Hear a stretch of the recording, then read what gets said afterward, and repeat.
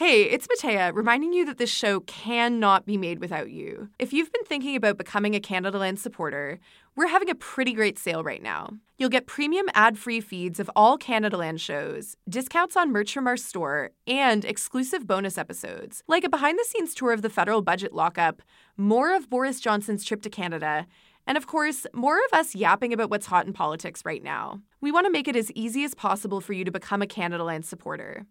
So from now until the end of May, we have a special offer for our listeners. Sign up now for just $2 a month for the next 6 months. Just go to canadaland.com/join or click the link in your show notes to become a supporter today. Hey you, it's associate producer Noor Azriya here.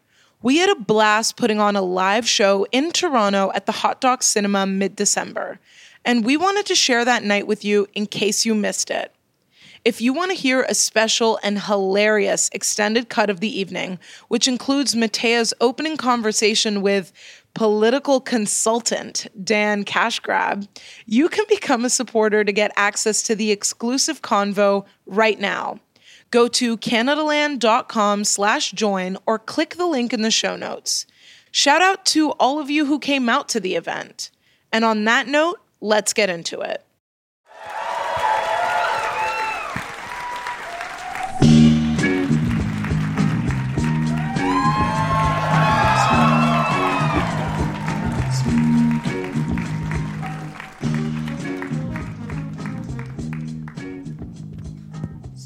I am so excited to be here with everybody for, I think, Canadaland's first live event in like three and a half years or something like that. It's crazy. What happened? Why haven't we had live events for such a long time? I have no idea. 2022 has been a major year for this company. It's been a major year in Canadian politics. It's been a major year for me. I don't know if you've heard, a lot of stuff has been going on in my life. I think if you had asked me at this time last year to predict what my 2022 would be like, I think the only thing that I would have correctly predicted would be Pierre Poilievre will probably at some point become Conservative leader, and then I will want to flee the country afterwards. And that's exactly what I did, actually. I left and went to California for 2 weeks, basically right after that happened. Everything else has been, generally speaking, a whirlwind of surprises, both good and bad. I'm really, really grateful to have had the opportunity to work on this show. I am so excited to invite to the stage 3 of our wonderful Backbench panelists. They've been a joy to work with this year, and I am very glad to actually get to hang out with them and talk shit in person. So welcome to the stage. We have Émilie Nicolas, we have David Moskrop, and we have Murad Hamadi. Please come join me.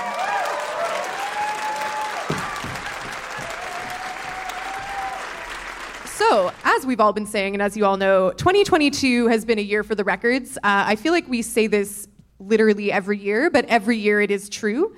And there really were a lot of important moments in Canadian politics this year, from the Freedom Convoy and how I spent time in the US trying to avoid talking about the Freedom Convoy because I was embarrassed, the impending economic crisis, inflation, the death of the Queen, climate change is still happening. All of these are things that we want to get into.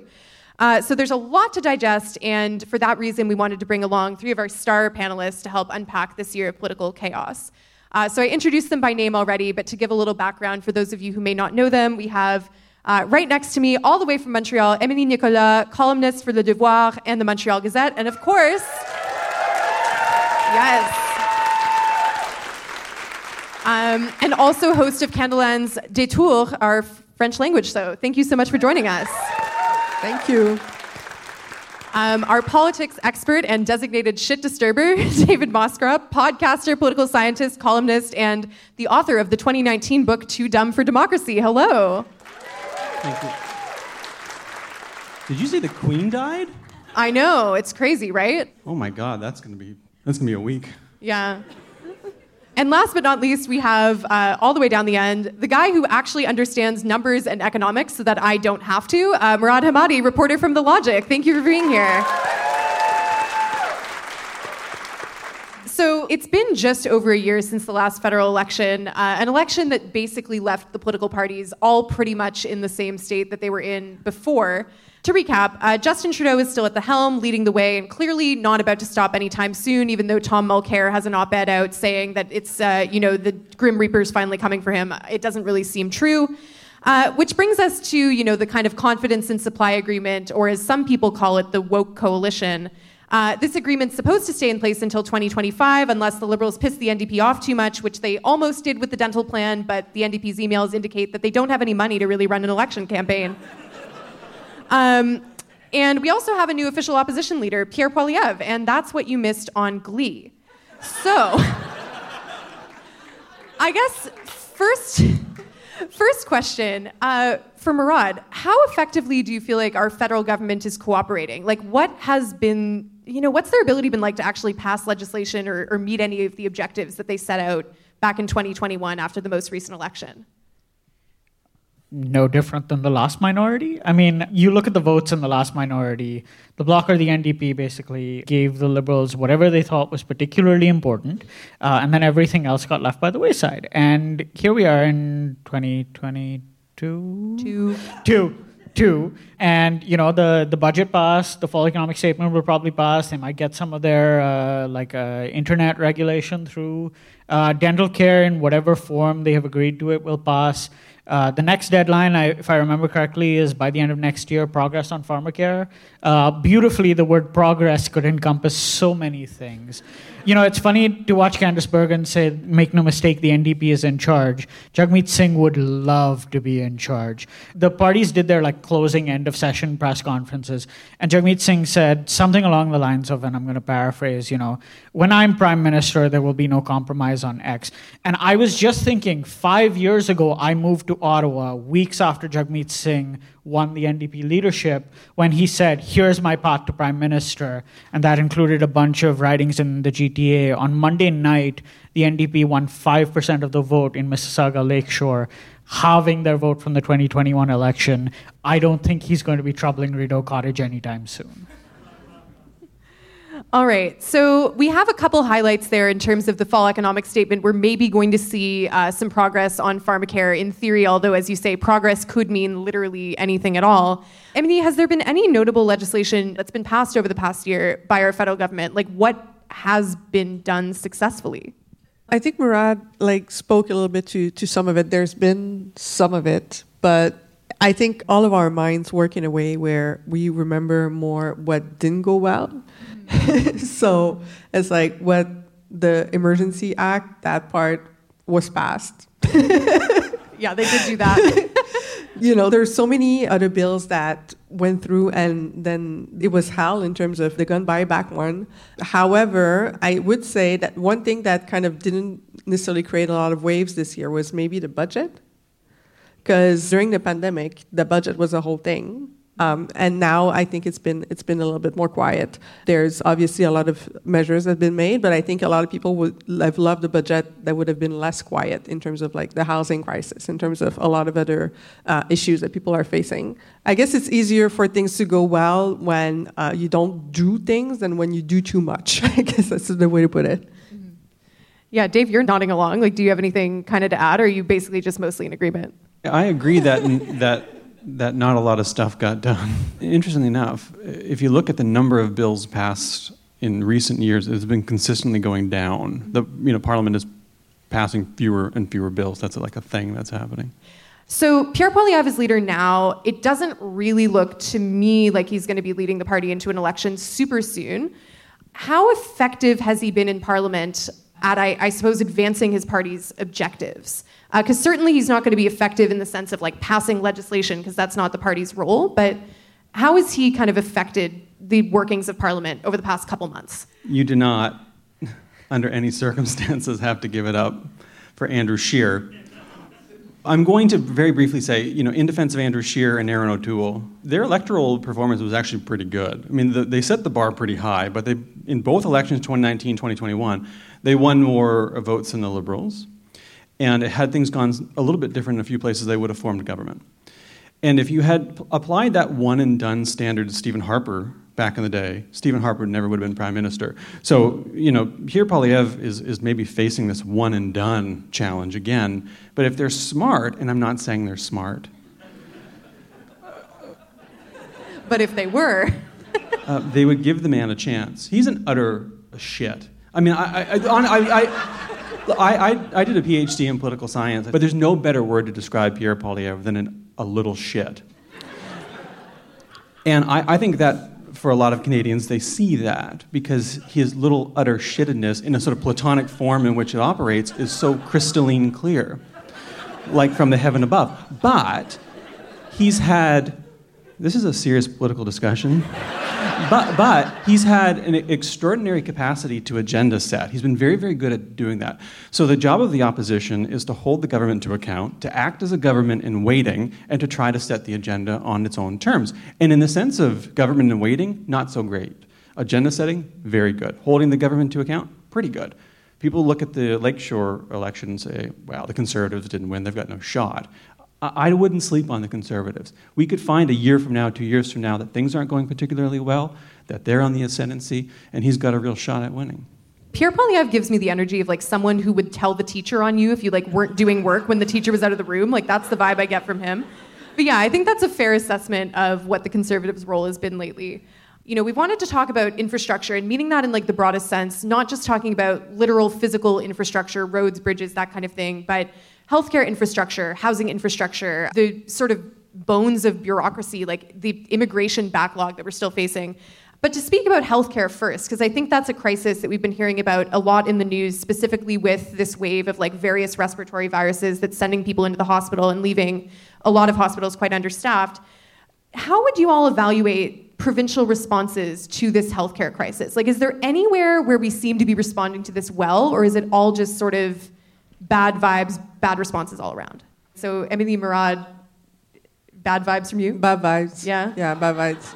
I mean, we're having like 24-hour waits in emergency rooms in Quebec. I hear there's the Red Cross in some hospitals across Canada.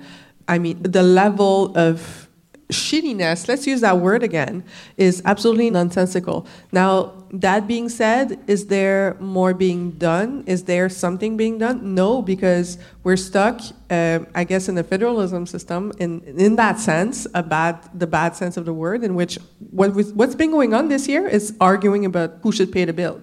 Provinces and the federal government arguing about the healthcare transfer.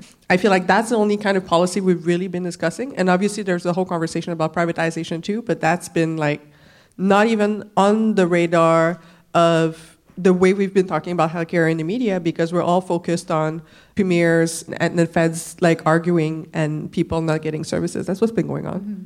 Yeah, no, because it feels like basically the provinces are almost refusing to fund services more heavily because they feel like they should get more money transfers from the feds, but then in some cases don't even want to accept the money because it comes with these strings attached that they don't like. Is that a fair read on the situation? Yeah, I mean, there's this long-standing back and forth. The actual mechanics of it, right? Like the transfers go into general revenue, and then the provinces set their budgets, and health ministers essentially make their pitches for what their slice of the thing. Their slice of the thing, by the way, is like the largest slice by far. They always get the biggest piece, but how big a piece, how much is there to go around, all of that is a constant fight. I mean, we're still seeing what the mechanics of what the feds are asking for are leaking out in dribs and drabs as it becomes convenient for whichever side. But some of the things they're asking for are things that we're seeing during the pandemic as significant problems, right? Like data across healthcare systems. There's been some talk about things like, not from the feds to be whatever the opposite of in their defenses, about workforce strategies so that you don't just have provinces like poaching each other's doctors. Because where else are you going to find people who are qualified to practice medicine in the whole world? Many of those people of whom come to these shores. Yes, you're right. It is a sort of staring match, and we are losing. Is anyone in the audience a parent? Thank you for your service. I don't know why my hand was up. I'm not. You know, when my grandma or my, who helped raise me would say, like, here's $10, Dave. Go down to the Beckers. Yeah, I see who's pushing 40. Here's $10. Go down to the Beckers and get me some smokes, which they're going to sell you even though you're 6, and some milk. And just spend the money on the milk and the cigarettes and nothing else. And because I'm 6, I'm like, okay, and then I get a bunch of candy. In essence, the federal government gives the provinces money for healthcare and says, you should spend this on healthcare. And the province is just like, yeah, we're totally going to spend this on healthcare. And then spends it on tax cuts for wealthy people. And eliminating the sticker fees on cars and other nonsense. And so the federal government says, you know what, fool me once for 40 years.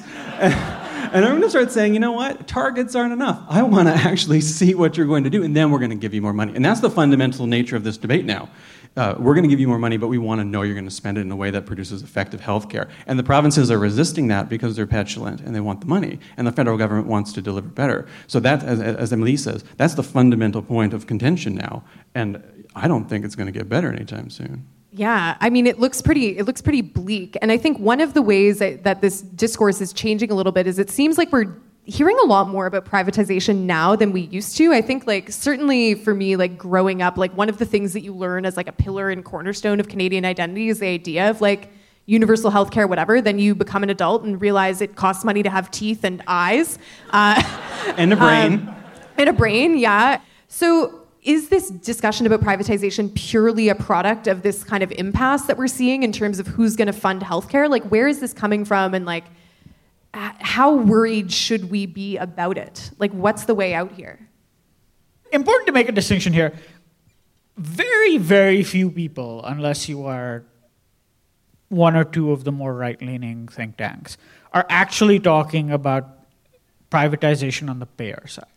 What we're talking about is privatization on the delivery side. So if in Saskatchewan you need to get a cataract surgery or a knee replacement or hip replacement, stuff that's like the drip coffee of surgery, like the high volume, just pump them out, and then we'll have time to make your macchiatos or whatever the equivalent is later, stents and shit.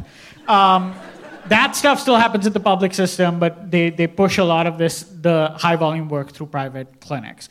Now, that creates a whole other host of issues which we don't genuinely have time to get into, but privatization is not a substitute for, like, the provinces aren't getting enough money, so you're going to have to put your hand into your pocket when you go and get a service. Privatization is, should we basically outsource some of this to private clinics, who then can hire doctors and nurses, presumably away from the public system? That's a whole other thing. Or is it?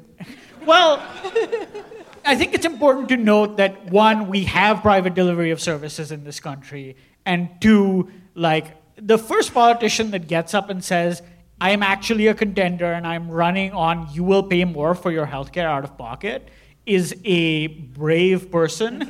And I don't mean that in a valence way, like, I'm not saying that as a positive. That would be a brave move. Like, that would be a hell of a thing to get up and say. Ballsy, I feel like, is the word for that, yeah. Because that is an interesting distinction, but to me it just feels as though in the long run, like, either quality of service deteriorates, or, like, maybe we have a little while of the services privatized before we end up having to reach into our pocket and actually pay for these things. Well, it's been happening, right? It's this loop where you get shitty service in the public system because it's underfunded. It's underfunded, so the nurses and the staff is also getting shitty pay. Therefore, they're going to those agencies, or they're going to the private sector who's going to give them better work conditions, and then you have a labor shortage in the public system, and then you get shitty services, and then you get shitty paid for the nurses. So that's the loop we've been going in. And then we're like, the private sector needs to help the public sector that's crumbling, and that's a conversation we're having. And I'm not sure everybody's seeing that cycle in Canadian politics, but I think the people are seeing it more and more. And that's, I guess, where the conversation, to me, should be heading. For example, Quebec wants to create mini private hospitals.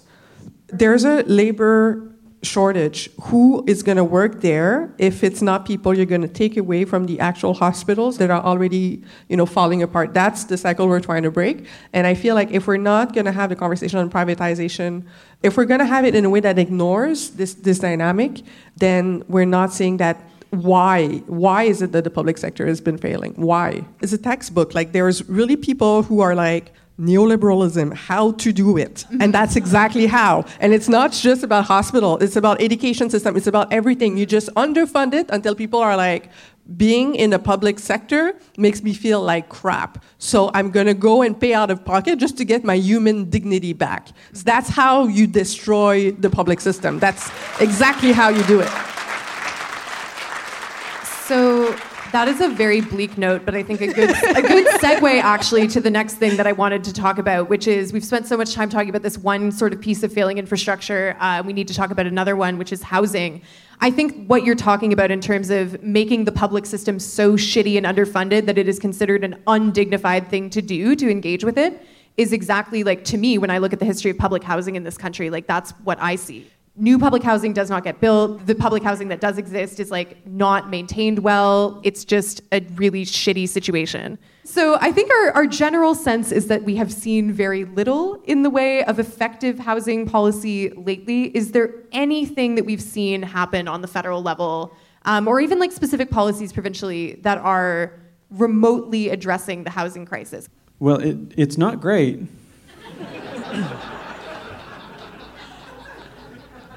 I don't know if anybody here is a physicist.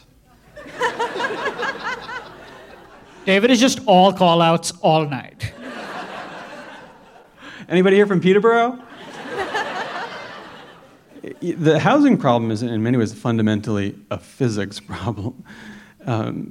Politicians simultaneously want affordable housing, but they don't want to tank anybody's equity. I don't know if anyone here is an economist.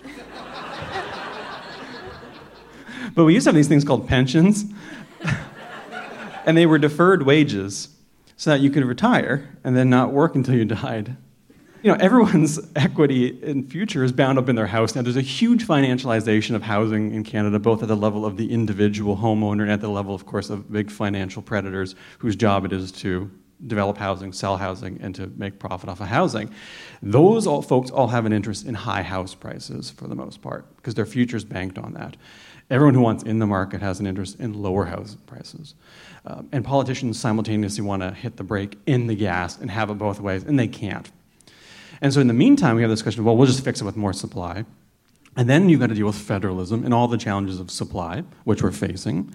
And then you get things like, well, we want more density, and that's good, and then we can have transit. And the Doug Ford's like, I've got an idea. Let's build suburbs across the entire province. And then one of the core problems is affordable housing. Everyone talks about affordable housing in politics. No one invests enough in it. And even the definition of affordable is not affordable. The definition by the CMHC is bullshit. It's not affordable at all, and it keeps creeping up.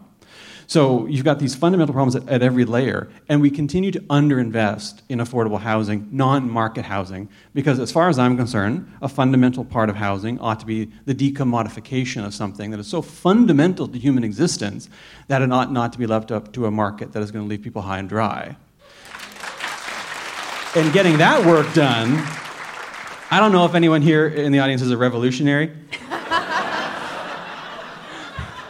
Getting that work done is going to take a lot of effort. I did wonder how many times tonight we would figure out that the way to fix all these problems is to end capitalism, and I think we just got our first one. I do just want to quickly say, also value neutral on that one. I do just want to say quickly, if you look at Pierre Poilievre's housing plan, which is not fleshed out yet, but it is essentially the federal government gives municipalities and provinces money to do things related to housing. You can have that money if you upzone. That is a solution. It is a thing. It is a thing that can be done. It is using the controls of federal money to try and create more housing. Regardless of how you feel about him, his party, about the notion of housing policy, that is a concrete thing that someone is proposing in the year 2022 to build more housing and worth sort of highlighting. Can I just say, in the UK, you used to call it the House of the Lords, right? And it used to be that you can only vote if you had, where you were a landowner, right? And when I look at the House of Commons and a lot of our provincial parliaments, I'm not sure that has changed that much. It's really interesting when you look at the composition of people who are member of parliaments, who are not only obviously homeowners, but also half tenants, right? And you're we put those people in charge of not only making housing affordable for this generation, and we also put them in charge of figuring out renters' right. What a joke. We do that, and it's really interesting because I do want that conversation to be pushed more in Canadian public. There's a drastic conflict of interest sitting right in our face when you have the people in all parties, right? More in some parties than others, but in all parties, who are literally having a lot of revenues coming from rents, and they're in charge of protecting your rights as renters. And we say it's privacy, they can do whatever they want with finance, but I disagree. I completely disagree when it comes to housing. That conversation, their people's private finances and people's private property absolutely matters to this conversation. You literally have a class interest in Parliament that clashes with the class interests of the vast majority of millennials and Gen Z, and we're just going to pretend it doesn't exist. And personally, I disagree, and I want the revolutionaries in the room to clap.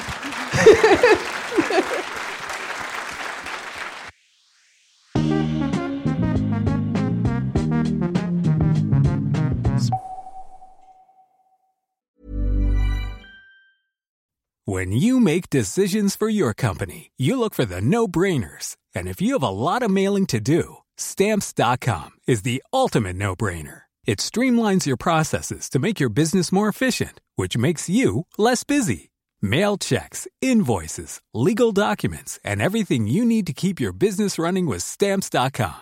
Seamlessly connect with every major marketplace and shopping cart. Schedule package pickups and see your cheapest and fastest shipping options from different carriers. With rates up to 89% off USPS and UPS rates. And with the Stamps.com mobile app, you can take care of mailing and shipping wherever you are. Make the same no-brainer decision as over 1 million other businesses with Stamps.com. Sign up with code PROGRAM for a 4-week trial, plus free postage and a free digital scale. No long-term commitments or contracts.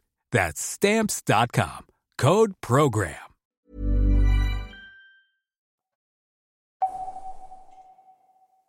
All right. So again, so much to say about housing, but there was a third piece of sort of crumbling infrastructure that we had wanted to talk about, which is our immigration system, the backlog that we've seen just with people's applications, whether it's initial visas to enter, PR applications, citizenship, all of that being delayed in many cases for people. So we'll start out with some numbers that the federal government has kind of come up with recently. So Ottawa has revealed a plan to welcome 500,000 immigrants per year by 2025, so really ramping up the amount of immigrants that we're going to see coming into the country. So, Murad, what's your initial reaction to that number? Like, how do you see that working in practice, kind of keeping in mind that there's been this significant backlog and issues with actually processing people coming in?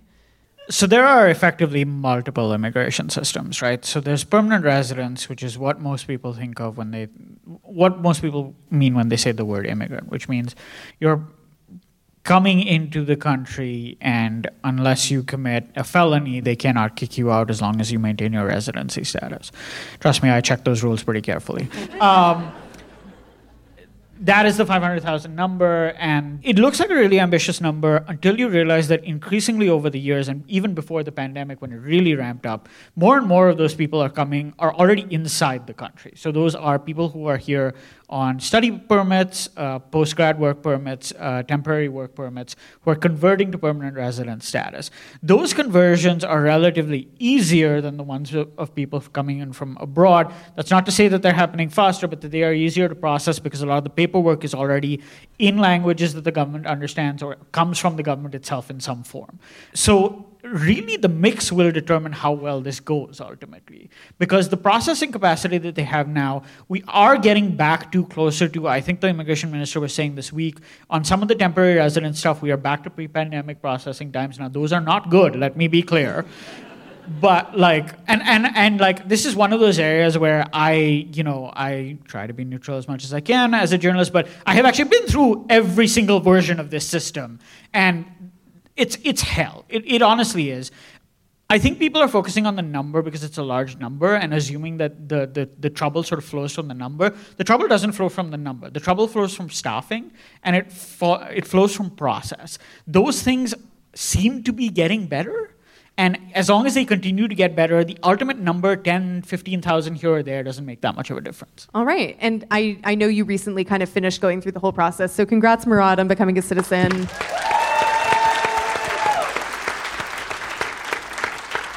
Now you can even commit felonies. You're good. They can't deport me now, I checked. Yeah. We're stuck with you, and we're very happy. All right, processing backlogs getting better. That's at least reassuring, because I know during the pandemic, just to do literally anything involving any kind of government documentation was so backed up. Surprise, surprise, immigration's one sort of area where federalism rears its head again, with provinces wanting to sort of seize more control over who is, immigrating to them, whether it's attracting more immigrants, whether it's wanting to have control over the type of immigrants that they receive. So Ontario, Alberta, Saskatchewan, and Manitoba have all recently said that they want to choose newcomers that they think will have the greatest chance of success in their provinces. And provinces do also have a constitutional right to request more control, and there's precedent with Quebec having done so. Emily, I'm wondering, as somebody who lives in Quebec, what is your insight into Quebec's different process? What parts of it maybe work, don't work? And what the implications of that might be, I suppose, for other provinces that are looking to take more control of immigration and who's entering their borders? The Quebec immigration system is fascinating. There's just the most absurd stuff going on. I mean, some of it works, but some of it is absurd. Basically, you need to have a Quebec selection certificate before you can apply, and that allows you to apply for permanent residency with the federal government. And now they're looking at changing the criteria of how to get that, prioritizing, for example, people who already speak French when they're trying to become economic immigrants with applying through the Quebec province. But some of it is just absurd. I mean, if you're French, literally French, you still need to pay hundreds of dollars to pass a French test. And then that test is not even done in Quebec. So you have people living in Quebec their entire lives, and they're trying to do a French test done in France by consultants about French general culture. And that's like, there's a lot of absurdities. However, I will say that François Legault was asking for more powers in immigration because essentially the province only controlled economic immigrants, and then family reunification and refugees is still federal. Now they're kind of like, they've backed down. They kind of spoke at the last Francophonie summit in Tunisia a couple of weeks ago, and now they seem to be more chill. And essentially, Quebec instead is, the government is saying, because they're afraid that French is dying and that immigrants is causing that, essentially. The ideology that of François Legault, so essentially what they're saying is that we're going to bring in more people that speak French from the get-go, which I think is interesting because the vast majority of French-speaking people in the world live in Africa. They're blackity black. And a lot of them are Muslims too, from North Africa. And so it's going to make the debates about Bill 21 and like systemic racism really interesting in a couple years. I'm saying bring in the reinforcements. I'm ready. We're all ready. All right. We could talk all night, truly, about just different aspects of federal government infrastructure that are falling apart before our eyes or being held together with duct tape. But crazy things happened this year outside of that. There's a war that's happening. The war in Ukraine broke out in February. It feels kind of hard to believe that was also this year. And I think we all reacted with sort of shock and horror that this was actually going on. The war is still going on. I think it's fallen a little bit out of news coverage just because the sort of first sense of shock has worn off with no real end in sight. And as a result, Canada has taken in waves of Ukrainian immigrants. They're specifically not categorized as refugees under the sort of regular refugee stream because there was a separate program set up.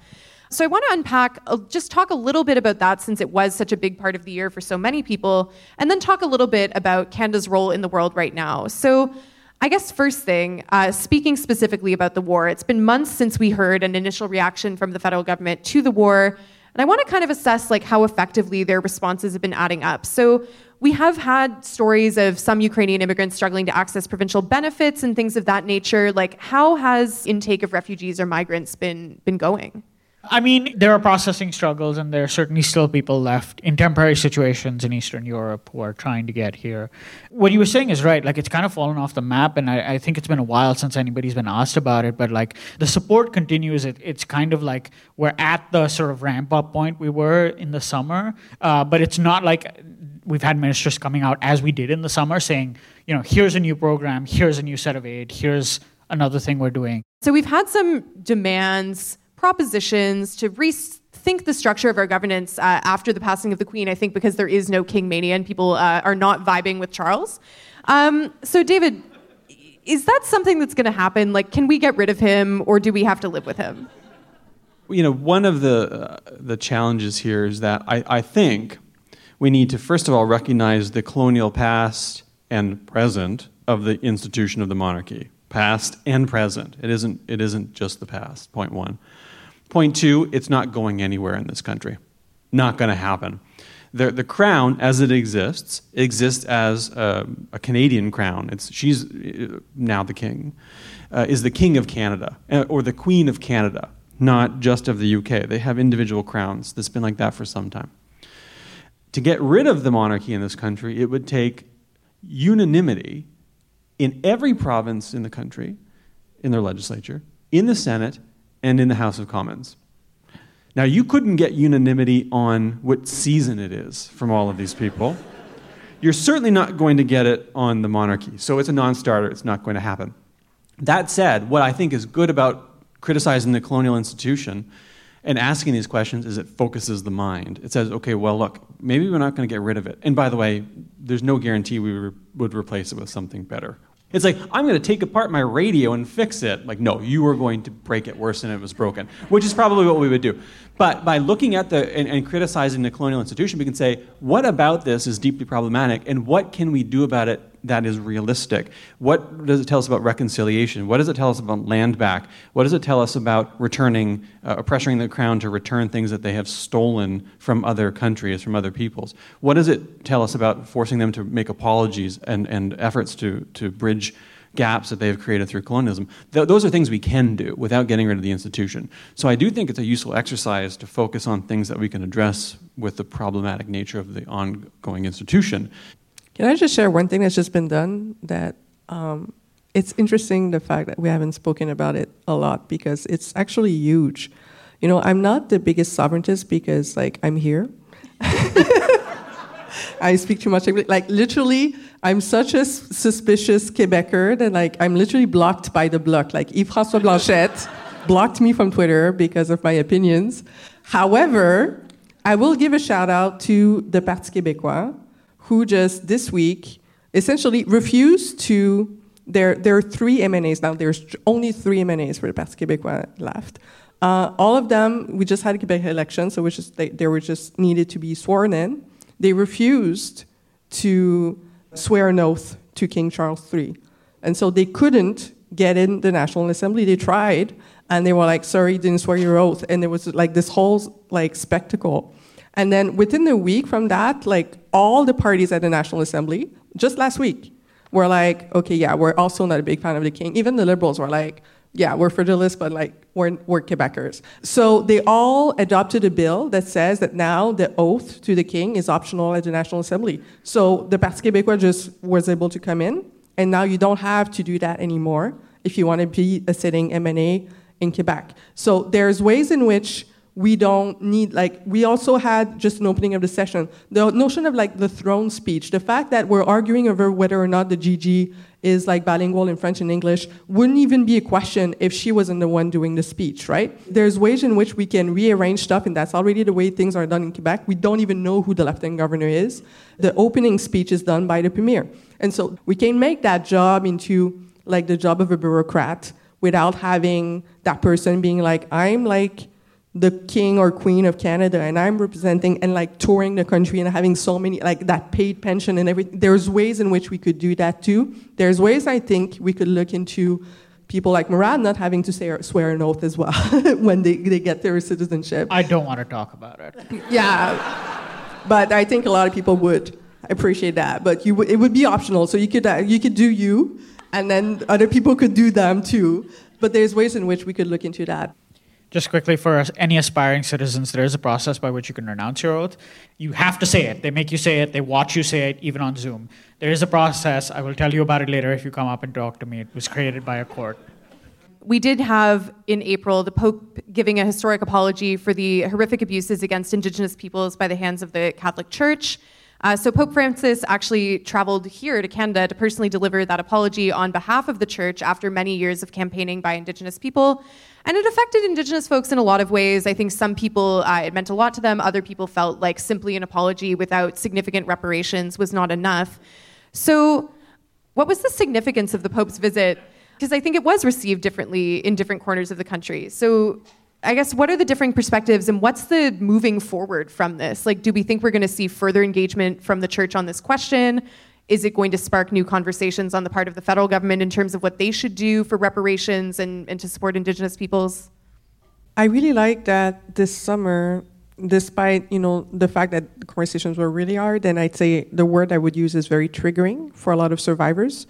The one thing I loved from this summer is the mobilization that led to the doctrine of discovery getting like trending. And so we're talking earlier about ancient Greece history, but that's just like Renaissance stuff that became mainstream all of a sudden, and people started Googling and started to understand how that's essentially baked into through the U.S., right? That Thomas Jefferson and then eventually the U.S. Supreme Court decided that the doctrine of the discovery was something that they should base American law on, in terms of just basically acknowledging that this land was just free to take for the Americans to take. And then the Canadian court started to quote that, and then now that's baked into the Canadian justice system too. And a lot of Indigenous people have been mobilizing around that issue for years. And I think the Pope visit was interesting in that sort, because essentially the Pope went, what are you guys talking about, doctrine of discovery, what? Because it's basically an indirect loop of ideas where the Pope said something back in the 1500s, and that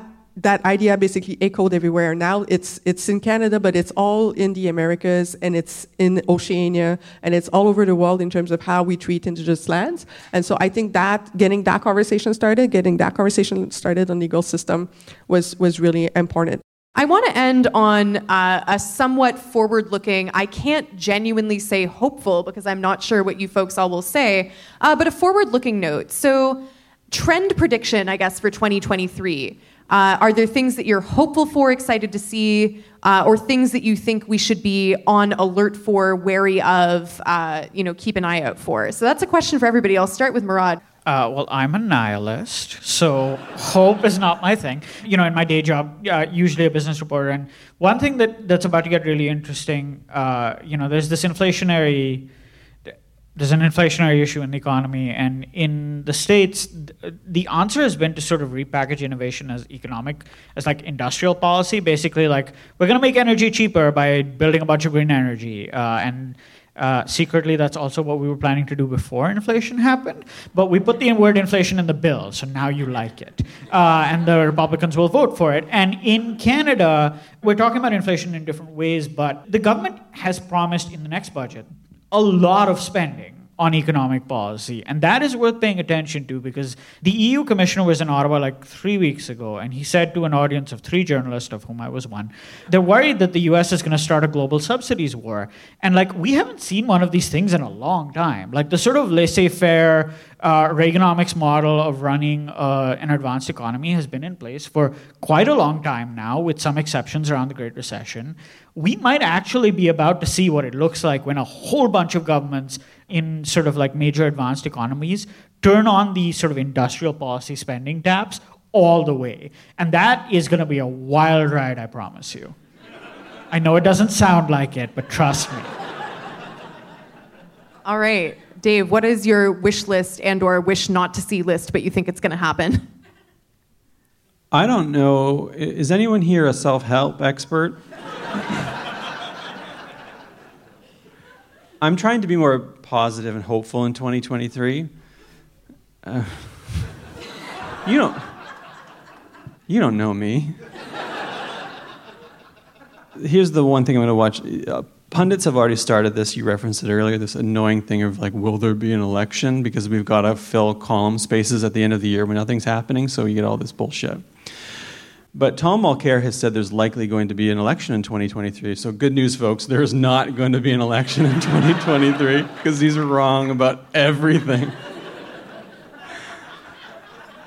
So no election. I think we're going to, go through a year where we're just going to get governance and not an election. A few things I'm going to watch closely.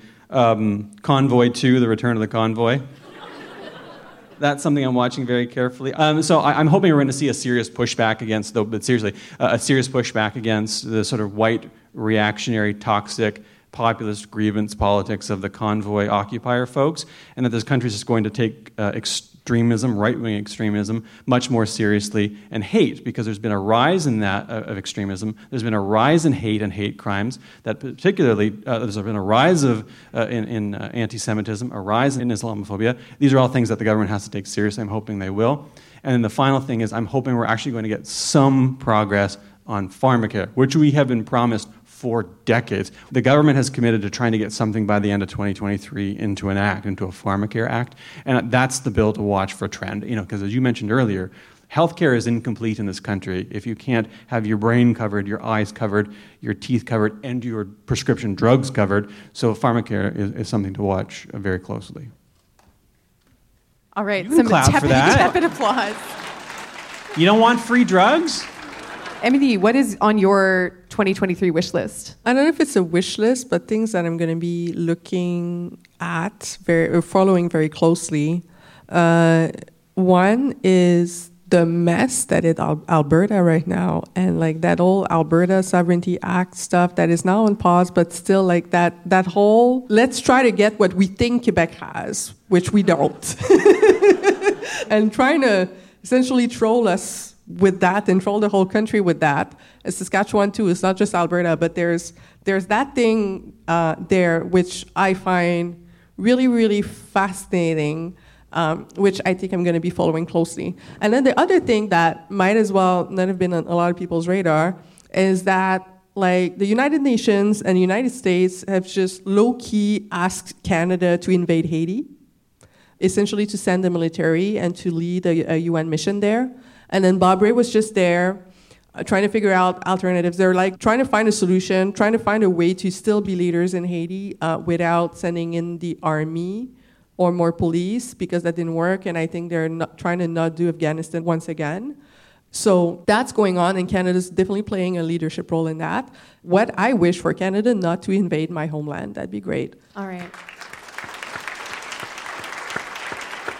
So yeah, that's a bleak note to end off on, I suppose. We did want to take at least one sort of like listener audience question. So I do have one that I'll share with the panel. If you could keep your responses short and snappy, that'd be great. So we have this question from an Arthur Jasak or Jakak, I think.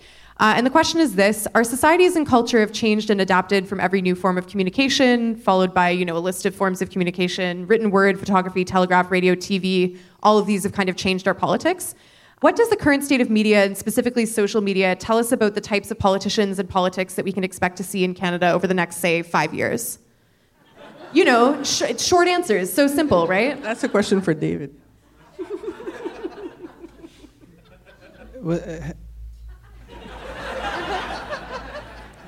Let me finish. Has anyone out there ever been the most insufferable person in their university seminar? Imagine that person walking around with a megaphone that reaches millions of people. That's the politics we get now. And to bring it round, what we end up getting is utter shits in our politics. I do think social media has been a tremendous tool for empowering a lot of people who traditionally have been marginalized and left outside of our politics. It has also enabled the worst among us to have a megaphone. And I do think that shapes our politics to a tremendous degree. I'm going to end on this note. In 2023, I'm going to try really hard not to feed the trolls. If we all decided tomorrow not to feed the trolls, they would more or less go away. You don't have to buy Jordan Peterson's book. They could just go away. And I believe truly, if we could all do a little work to just ignore the trolls, including the political trolls, we'd all be a lot better off. So if you're looking for 2023 goals, that's a very, very good one, because we do have the power to push back against that toxic element of social media, and I think it's worth adopting that as a goal. All right. I have one further question that was flagged as a silly question, so we'll end on the lighthearted note, and this is from Bruce. The sitcom What We Do in the Shadows is about 4 vampires who share a house in Staten Island. Yeah, great show. 3 are your traditional fangs, bats, and blood vampires, but 1, Colin Robinson, is an energy vampire who feeds on being irritating and boring to other people by telling dull, rambling stories, fixating on terrible jokes and bad ideas, and just generally being a drag on every conversation he's in, which leads to the question, how concerned should we be that Pierre Poilievre is secretly a supernatural energy vampire? And if he is, what should we do about it? I'm Matea Roach, and that's been The Backbench. Thank you so much for coming.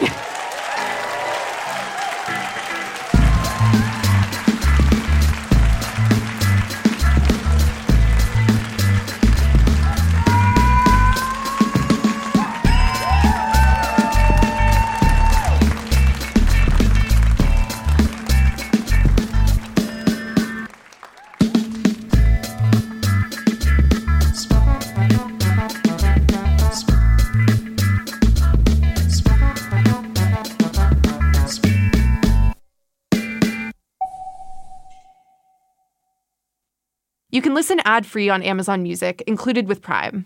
Hey, it's Matea, reminding you that this show cannot be made without you. If you've been thinking about becoming a Canadaland supporter, we're having a pretty great sale right now. You'll get premium ad-free feeds of all Canadaland shows, discounts on merch from our store, and exclusive bonus episodes, like a behind-the-scenes tour of the federal budget lockup, more of Boris Johnson's trip to Canada, and of course, more of us yapping about what's hot in politics right now. We want to make it as easy as possible for you to become a Canadaland supporter. So from now until the end of May, we have a special offer for our listeners. Sign up now for just $2 a month for the next 6 months. Just go to canadaland.com/join or click the link in your show notes to become a supporter today.